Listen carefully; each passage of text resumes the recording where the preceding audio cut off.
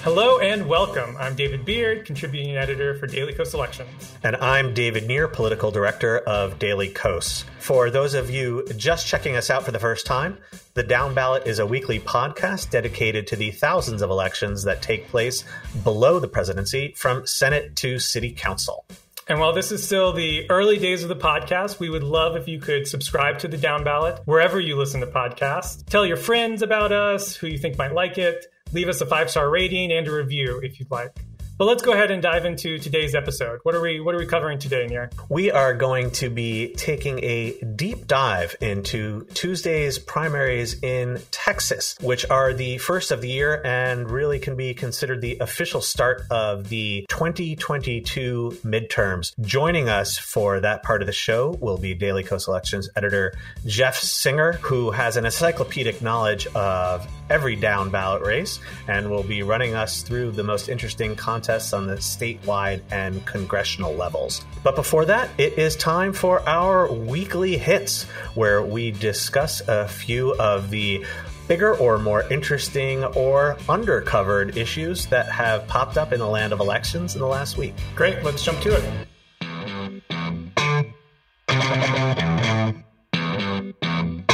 Beard, what are you starting us off with? I'm taking us right back to North Carolina. So I know last week we talked about the state of redistricting there a little bit.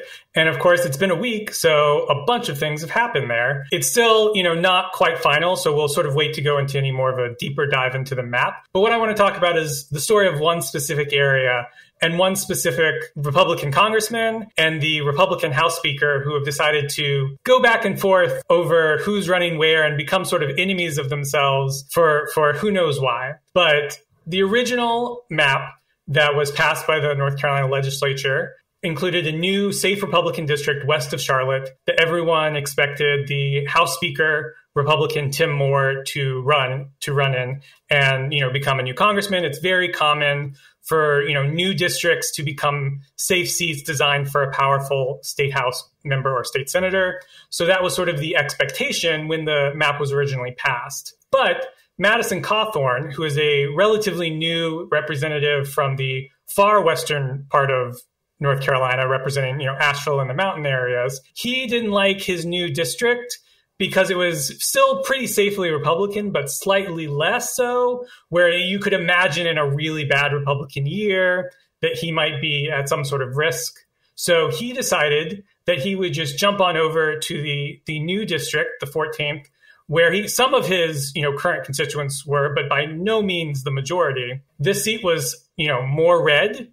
It was in the Charlotte media market, which is a lot bigger than the Asheville area. So he decided that he would just jump in there. He had Trump's support because he's very close with Trump, and basically just kick Moore out of any opportunity to run for Congress, because there was no real way, given where Moore is, that he could run for the further west seat. So that seemed to stop Moore in his ambitions. But then the North Carolina Supreme Court, as we know, struck down those gerrymandered maps, which gave this House Speaker a second chance, now knowing that Cawthorn was planning this little jump. So the new map that the legislature drew, which had, a number of competitive seats that were still sort of somewhat Republican leaning, but was an attempt to sort of meet the courts halfway. It had a district still in sort of west of Charlotte area, but it included some of Charlotte and was much more competitive. So it was, Moore, I think, could still expect to win the seat in 2022, assuming it's sort of a Republican leaning year. But it's certainly a competitive district, and certainly not a district that Madison Cawthorn would jump into, given that the furthest western district that covers the bounds in Asheville is more Republican than this new district. So it seemed like Moore had sort of gotten his seat back that he was going to run for, and he was going to become a congressman again. But just on Wednesday, the courts who were going to be reviewing these remedial maps, they decided that the congressional map, where they, drew a number of competitive but Republican-leaning seats, was not acceptable, and they substituted a map drawn by some special masters that the court had appointed. And this new map is really a very fair map for North Carolina's overall partisan, boundary, where it's a very close state. It's maybe slightly Republican leaning, but that included a second Charlotte district that is Democratic leaning. So for all the previous maps, there was only one Democratic district centered on Charlotte. And this new map has a Democratic district sort of covering the northern half of the city, and which is together with Mecklenburg County into the county north of it. And then a second district covering the southern half of the city going west into Gastonia. And so both of these districts are Democratic leaning. Moore, who thought that he got his seat back, now doesn't have a seat again because it's way too Democratic for him to possibly win this seat.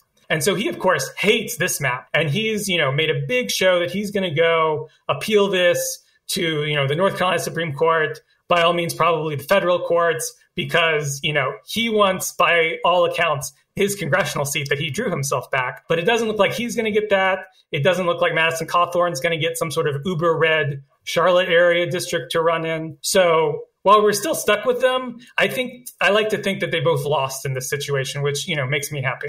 That makes me happy as well. And we also shouldn't forget about the fact that there is still a pending challenge to Madison Cawthorn's eligibility to even appear on the ballot because of his involvement around the Jan 6th insurrection and invasion of the Capitol. North Carolina law forbids insurrectionists from running for office. So this challenge remains pending, and that brings me to another candidacy challenge, an eligibility challenge on the other side of the country that also did not go so well. Former New York Times columnist Nick Kristof quit his job not all that long ago and decided he would run for governor in his home state of Oregon as a Democrat. The only problem is he hadn't lived in Oregon in an extremely long time. And when he filed for the ballot, the Secretary of State, Shemia Fagan, also a Democrat, said that he did not meet a requirement under Oregon law that he be a, quote, resident of the state for 3 years prior to the election. That would put it at November of 2019, given that the election for the seat is this fall. Kristof just lost a challenge to Fagan's ruling. A unanimous decision by the Oregon Supreme Court upheld Fagan's decision, and Kristof has kind of slunk off. One news report even suggested he appeared stunned by the ruling. But the thing that I want to focus on is how he actually responded when Fagan initially said that he couldn't be on the ballot. He said that her move was representative of, quote, the failing political establishment in Oregon, which has, quote, chosen to protect itself, unquote. That was straight up Trumpist language, and that really pissed me off. And for someone like Kristof, a longtime liberal columnist who's devoted his career to pointing out injustice, for him to baselessly attack selfless Oregon officials for keeping him off the ballot just because he didn't like their decision without any evidence whatsoever, that was really wrong. And when the state Supreme Court ruling came down, Kristof, as I said, was very demure, very deferential. And Fagan held a press conference, and she really lit into him, and deservedly so. Whichever way that this race for Oregon's governorship goes, it's going to be a competitive open seat race this fall. I think that Democrats simply cannot put forward candidates who are going to engage in the same kinds of attacks on election officials that we have seen Republicans at every level from Trump on down engage in. So I say to Nick Kristof, good riddance. And when I think of New York Times columnists, I always think of anti-establishment figures. So I'm not surprised at all that he said something like that. But I'm going to take us now to a figure who is probably not going to get what he deserves the way that Kristof did, but it is what it is. Lieutenant Governor Dan Patrick down in Texas. Now, we're going to go all the way deep into Texas in our deep dive later on, but I want to talk about a mass mailing that the lieutenant governor sent out. Now, Lieutenant Governor Patrick has been one of the leaders in very aggressive voter suppression bills that have been passed into law in Texas that have made it harder for people to vote by mail, that have made it, a crime for county officials to send unsolicited mailings, letting people know that they're eligible to vote by mail. And so despite all of this, you think that then he would be at the utmost security and always getting all of his campaign materials to a T because it's so important to him that all of this is done correctly. But it was recently revealed that he sent a mass mailing to thousands, probably tens of thousands or even hundreds of thousands of Republican voters in Texas, telling them that they're eligible for mail-in ballots, which is true because it was sent to senior citizens, and telling them that all they had to do was send their application in to the Secretary of State's office. Now, of course, the one problem is that under Texas law, you're not supposed to send your mail-in ballot request to the Secretary of State's office. You're supposed to send it to your local county officials. And so the Secretary of State's office has been getting thousands of mail ballot requests from Republican voters that were sent incorrectly. And according to what the Secretary of State used to have on their website, those ballots would have been rejected.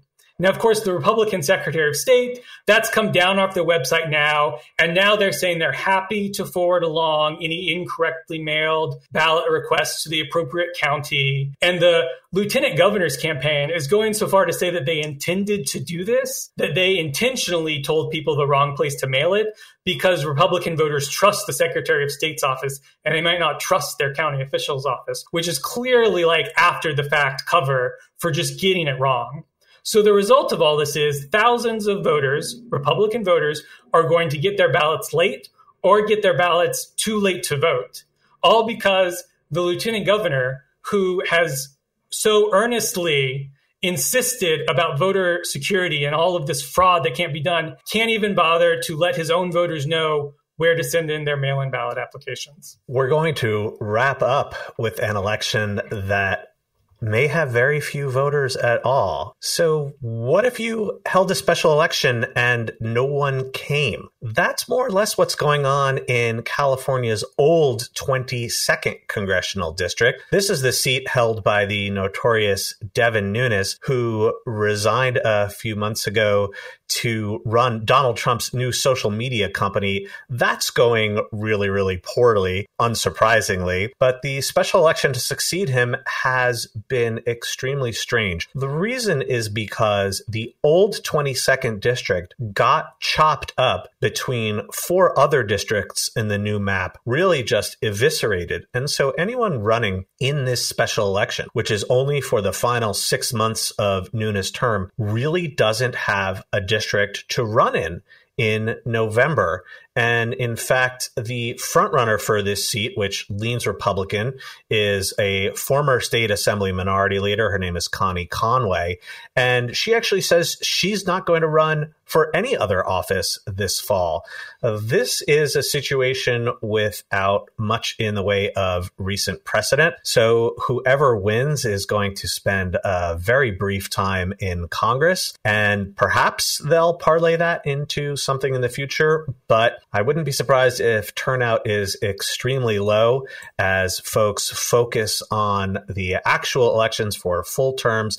That special election, by the way, there is an all-party primary on April 5. If no one gets a majority on that day, and that's incredibly likely that no one will, then the top 2 vote getters, regardless of party, will run on June 7, which is also the day of California's normal statewide primary. One of the things that we have seen a time or two is candidates who have run both to fill out a term and for the following term when the term is relatively late in the sort of 2-year cycle. So the special election is held at the same time as the general election, which often is the same districts, but in certain instances, it's been different districts. And so we've had candidates who have won and only spent a few weeks in Congress because of the fact that they only won the special election for the last couple of months of the term. So the winner of this race, they'll have months to make their name in Congress before the district gets broken up. Far more time than some of these candidates who only had weeks. Yeah, compared to some of those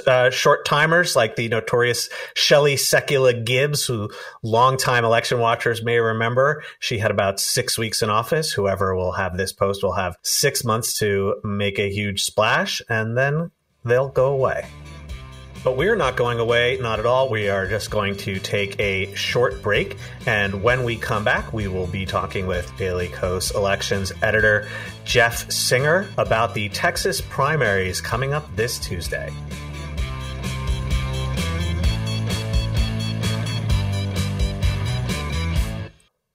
Once again, we are pleased to have back with us Daily Kos elections editor Jeff Singer, whose encyclopedic knowledge of elections up and down the ballot is simply unmatched.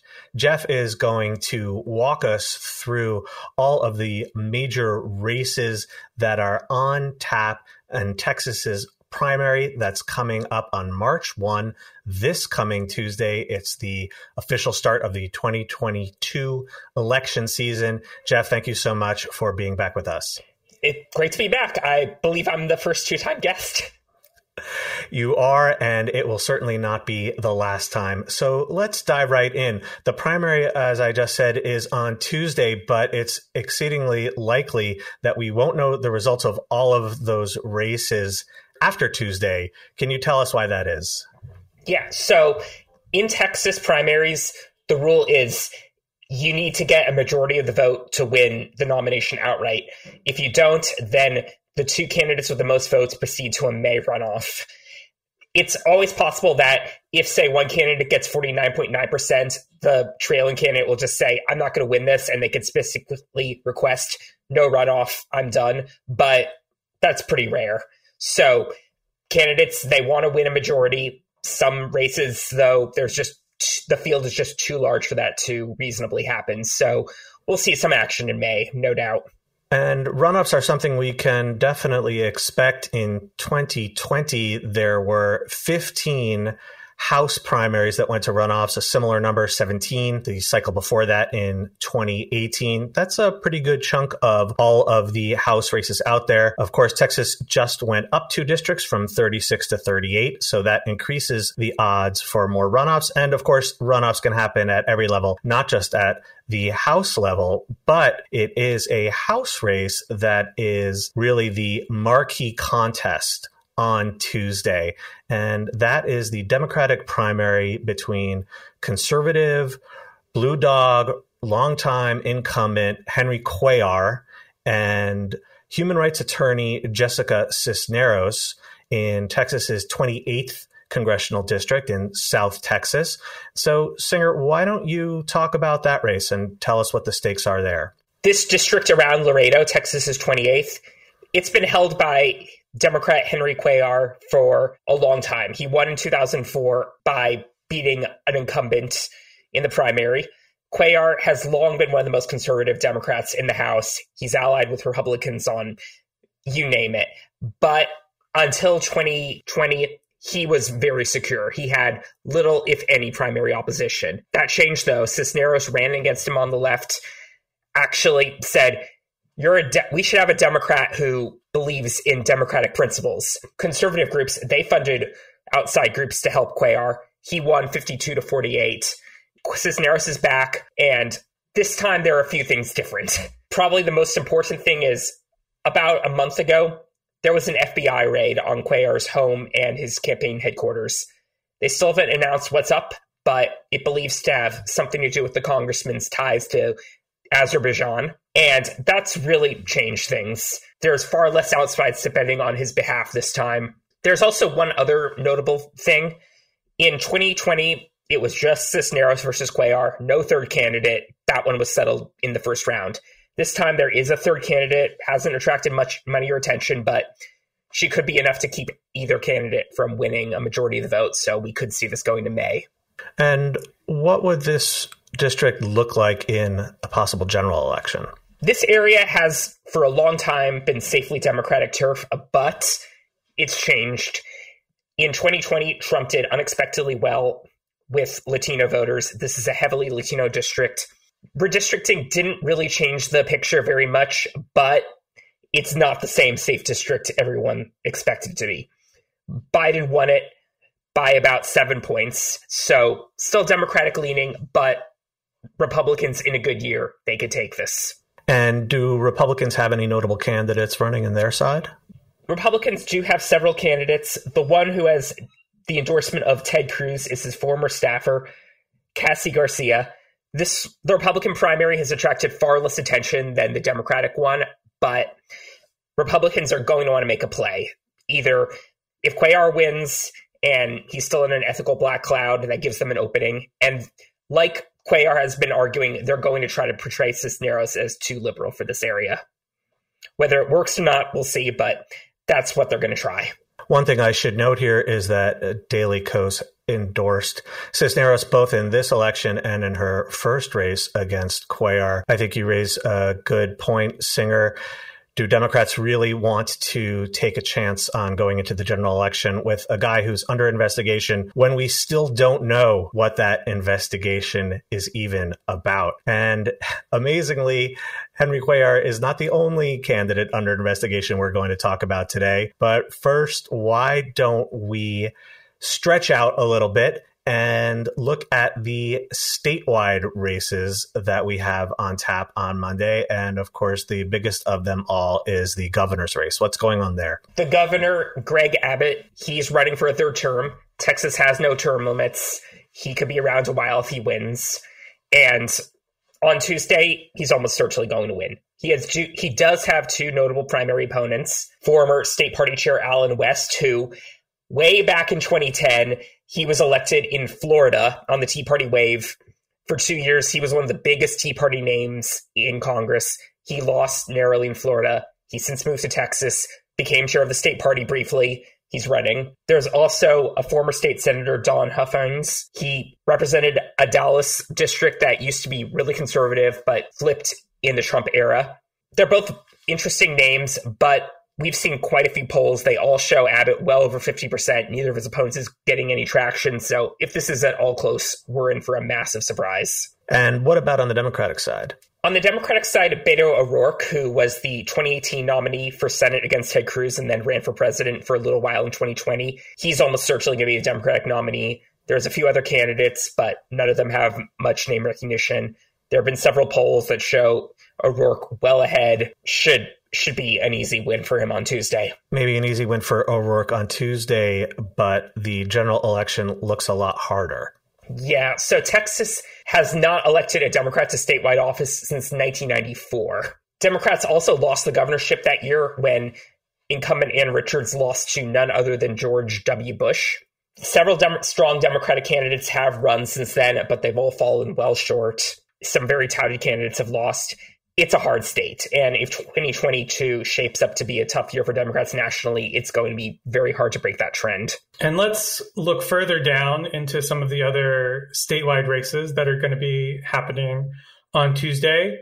Lieutenant Governor Dan Patrick, who we mentioned earlier, unfortunately, will probably win comfortably. But the Attorney General's race on the Republican side is very interesting. It's got pretty much everything you could want. You've got a far-right congressman, you've got a scandal-tarred incumbent, you've got a Bush. So tell us about what's going on there.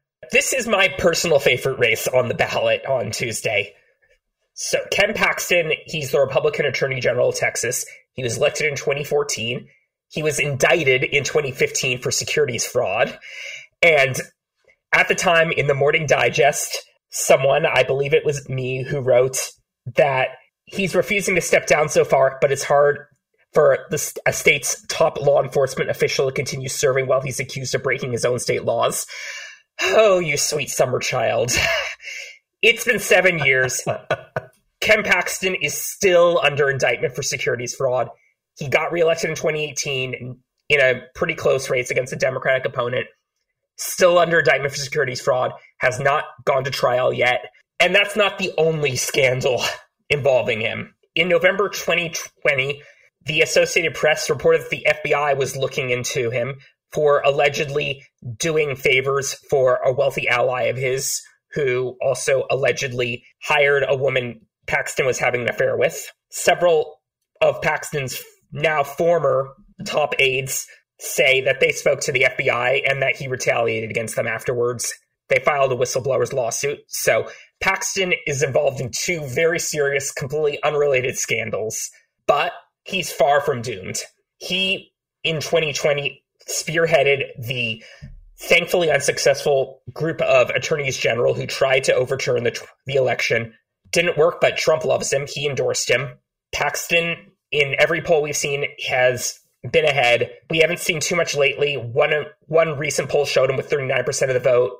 One showed him with 47%. So disagreement on how close he is to winning majority on Tuesday and avoiding a runoff, but we'll see. And then his main two opponents are Texas Land Commissioner George P. Bush, of the famous Bush family, of course, and Congressman Louis Gohmert, who's leaving his congressional office to run. So how are they sort of going after Paxton? Because it's maybe not exactly how you'd expect, particularly on Gohmert's side. And who do you think is more likely to make a runoff if he does get forced into a runoff? Yeah, so there's actually a third candidate, or a third challenger, Eva Guzman. So the few polls we've seen have shown Bush is in second place, but not too far behind is Guzman. They've disagreed on how close Gohmert is. Now, they've all been stressing ethics. They've all been saying we'll be a more ethical alternative to Paxton. But in the last few weeks, though, they haven't entirely been focusing on him. Bush seems to agree that Guzman is his biggest obstacle to making a runoff, if there is one, and he's recently been attacking her as too weak on border security. Paxton, meanwhile, he's been running ads in Gohmert's East Texas congressional district. It's a very red area full of Republican primary voters. Paxton might think that Gohmert's people are more likely to go to him if they don't vote for their congressman. So he's been running ads portraying Louis Gohmert, who has been an infinite source of right-wing quotes for about a decade, as too liberal.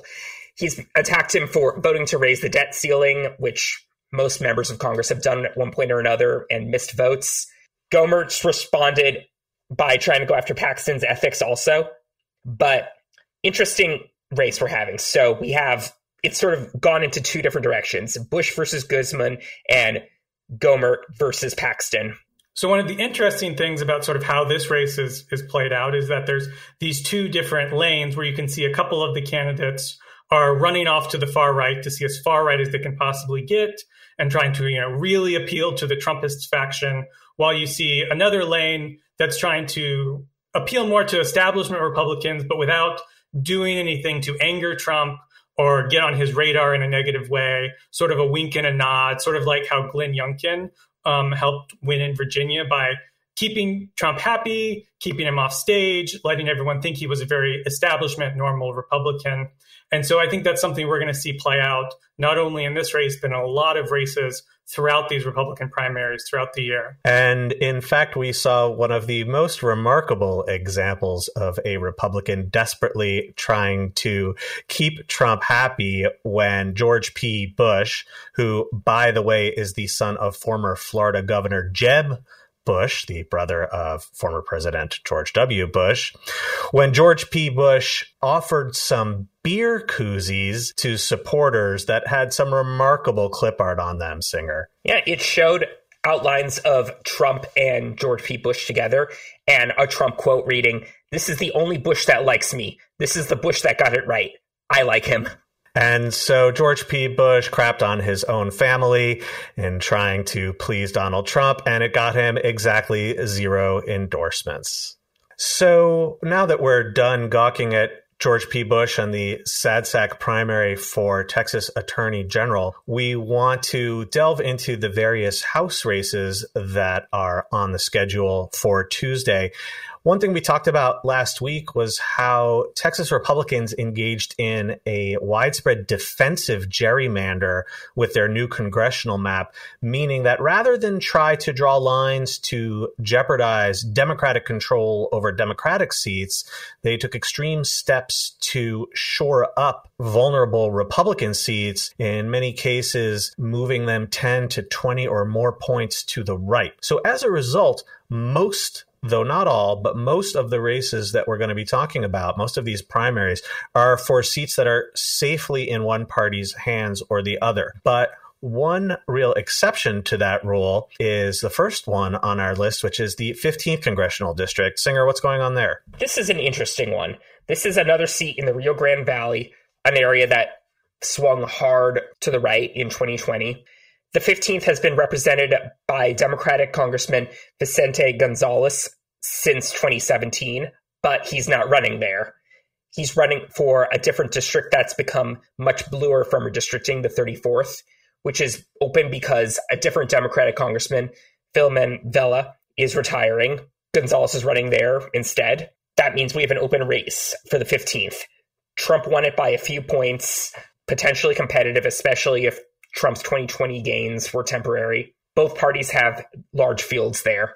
Gonzalez, he's supporting Army veteran Ruben Ramirez in a crowded race where no one has really raised much money or really stood out. There's other candidates. We'll see if his endorsement is enough to help Ramirez, but given that there's several people on the ballot, it's probably going to be hard for anyone to win a majority of the vote here. The GOP side is a lot more clear. The Republican, Monica De La Cruz, she was the nominee in 2020. She came unexpectedly close to winning here. She's running again. This time, Republicans are taking much more of an interest in her than they were last time. Trump and Kevin McCarthy are both in her corner. She has a few opponents, but this is another one where it would be surprising if she didn't win outright on Tuesday. And one of the interesting questions will look long-term for both Texas 15 and Texas 28, like you mentioned, is how durable were those gains Trump made in 2020? Because, the Texas Rio Grande Valley area was one of Trump's strongest areas compared to 2016. And so it's entirely possible that sticks, and that's really bad news for Democrats in those two districts. But it's also possible that it recedes a little or a lot, given its history. We really don't know. So that's really something to watch, both in terms of turnout for the primary and going forward to November. One thing we should add, though, is that De La Cruz was accused by her ex-husband of having abused the ex-husband's daughter. This, of course, did not stop Trump et al. From rallying around her. So we'll see if this is the kind of thing that winds up hampering her in November, or if the climate and the possible ongoing swing that Beard just mentioned is enough to insulate her from what have been some really ugly headlines and a really ugly story. Let's look now at a couple of Democratic-leaning open seats. The first one at Texas 30 in the Dallas area, where Eddie Bernice Johnson is retiring. Tell us what the race to replace her is looking like. So this is a very safely blue district. The Democratic primary winner should have absolutely no problem. This is a district with a large Black population. Johnson, she made history as the first Black woman to represent the Dallas area in the legislature and in Congress. Johnson has endorsed State Representative Jasmine Crockett, who is a freshman. And interestingly, two groups that are aligned with the crypto industry, they've spent a massive amount of money. They each announced they're spending $1 billion. No other outside groups for anyone have spent anywhere near this much in this district. There are some other candidates. There's a longtime Democratic operative, Jane Hope Hamilton. There's a former legislative aide, Abel Mulugeta.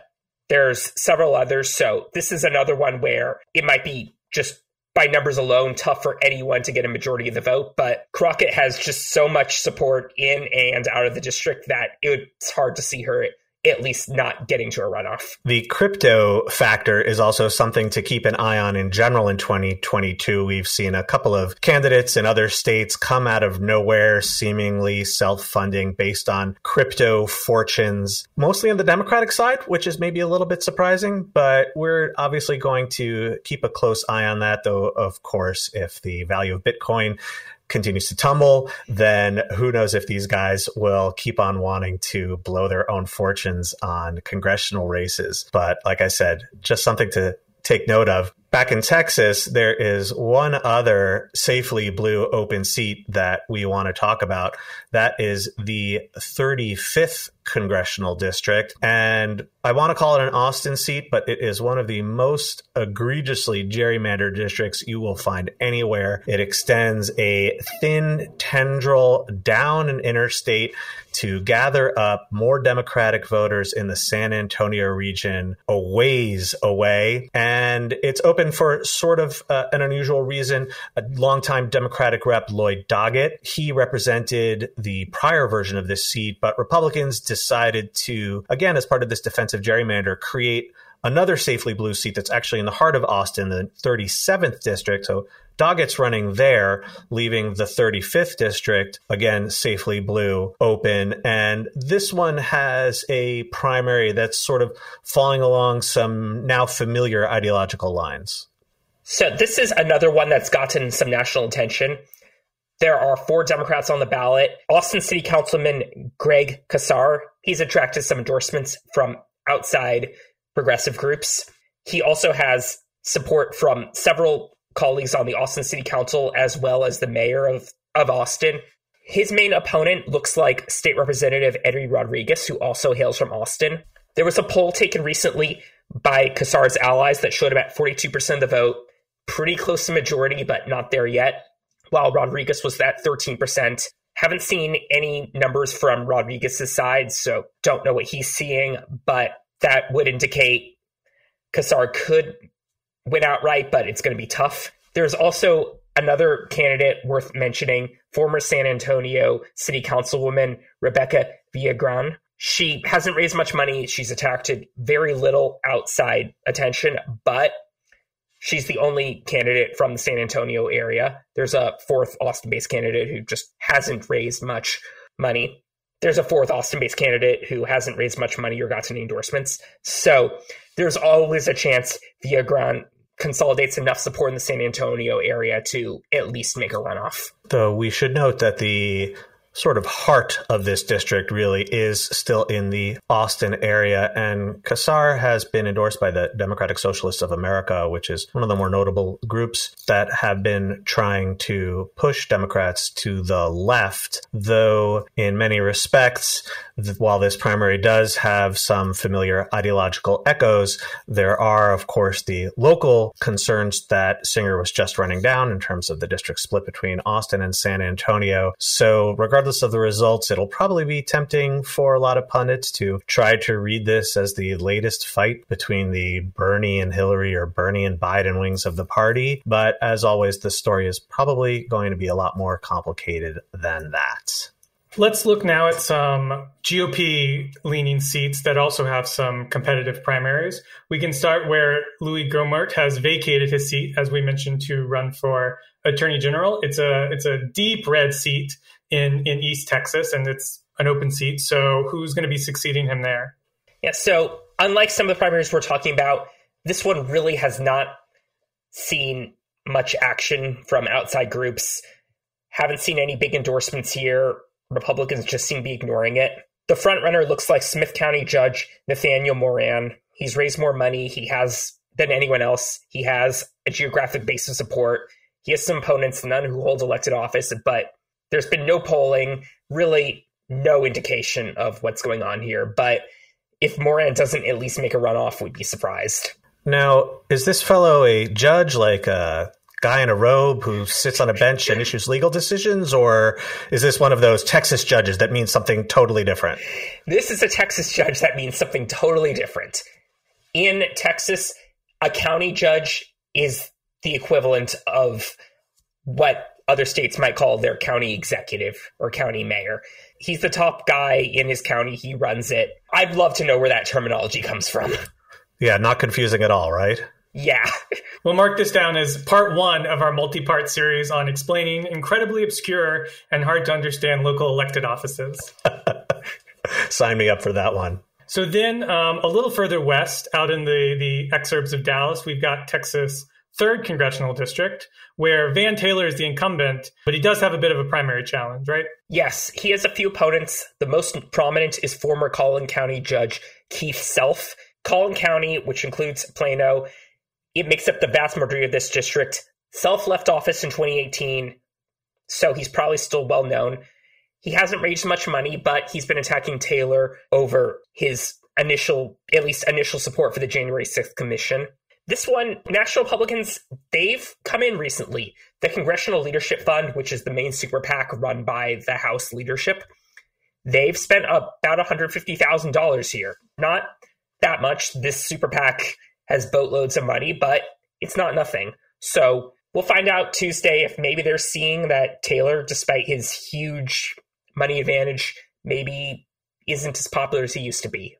Yeah, that'll be one where the expectation, I think, is that he'll make the win without a need of a runoff. But if he does need a runoff, that'll certainly be news and something to watch going forwards.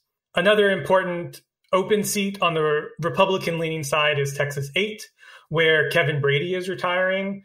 This is the seat north of Houston. So who are the two main candidates sort of fighting it out there? Yeah, so there are 11 candidates on the Republican primary ballot, but there are only 2 who've generated attention, but they've generated a lot. One of the Republicans is retired Navy SEAL Morgan Luttrell. He's an author. He's a bit of a celebrity in conservative circles. He's endorsed by former Governor Rick Perry, as well as the Congressional Leadership Fund. Really rare for them to back candidates in Republican primaries, but they're doing it this cycle. His opponent is a former campaign manager for the retiring Congressman Kevin Brady, Christian Collins.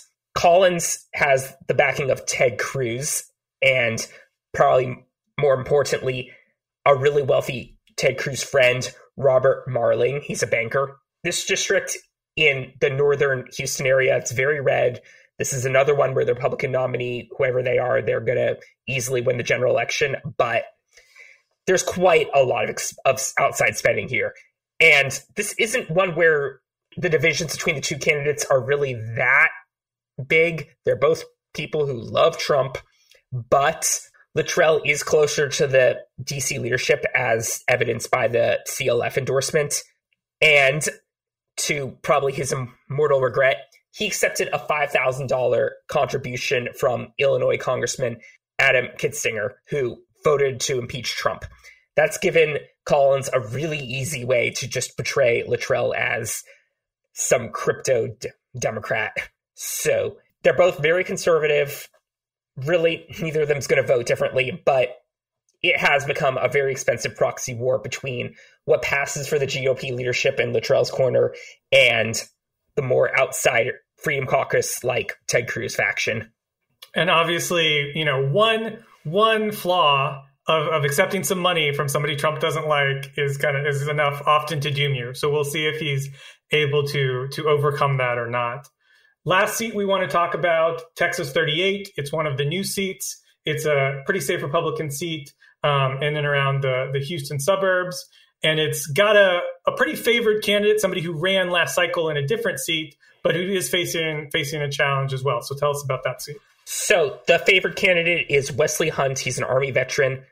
2 years ago, he was a top-tier Republican recruit against Lizzie Fletcher in the 7th District. He came unexpectedly close to winning, even as Trump was dragging down the ticket. This time, neither Hunt or Fletcher is in a competitive district. The Republicans drew up Fletcher's district to be safely Democratic so they can make more areas safely Republican. Hunt's the favorite to win the nomination, but he has a few opponents. Oil and gas engineer Mark Ramsey looks like his main foe. Ramsey's a former member of the state party leadership, but Hunt released a poll a few weeks ago that showed him taking 54% of the vote, above the majority he needs. No one else coming close. No one has released any numbers contradicting him. We'll see what happens. Indeed, we will. We have been talking about the Texas primaries with Daily Kos Elections editor Jeff Singer, who has run us through all of the major statewide and congressional races that are on the ballot on Tuesday. If you like following these races as closely as we do, come join us at Daily Kos Elections. That's elections.dailykos.com on Tuesday when polls close. When is that, Singer? Polls close in most of Texas at 7 Central Time, 8 Eastern.